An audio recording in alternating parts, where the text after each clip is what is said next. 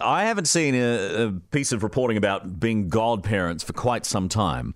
And it caught my eye today because I am a godparent and to a 4-year-old, almost 5.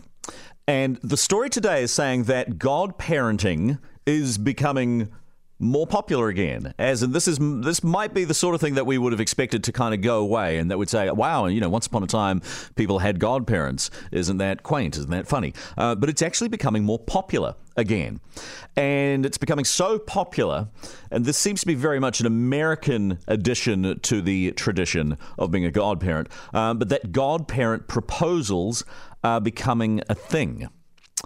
So people have quite elaborate ceremonies where it will be revealed that they are essentially proposing to a couple or to one person at the least to be a godparent. And how this is done is becoming almost seen as very much an important step.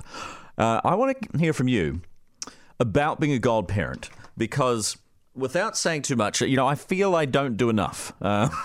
So I'm sorry to my best mate that I don't do more as a godparent. It's such an honour to be a godparent, but I think personally I'm a little bit guilty and feel a little bit guilty of not doing more. So I want to hear from you what the expectations, what the realities are of being a godparent.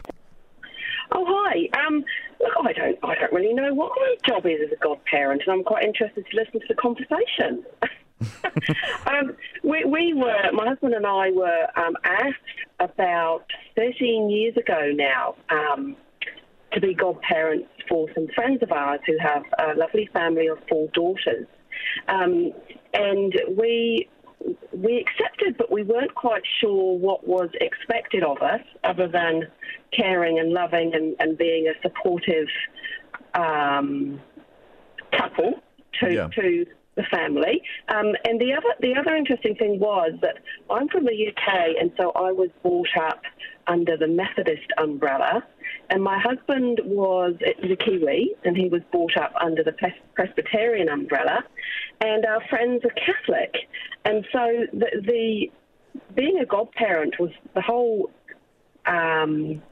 process was we had to go to a ceremony, and so we sort of felt like we were being a little bit hypocritical there. So we suggested that perhaps we'd love to take on the role and what it is, but we couldn't go through the ceremony as a Catholic ceremony because we weren't Catholics. So I think it's attached to religion also. I don't know if you agree with that. Certainly the origins. The origins are very much attached to religion, but people who are not remotely religious are really keen on the idea in a secular way.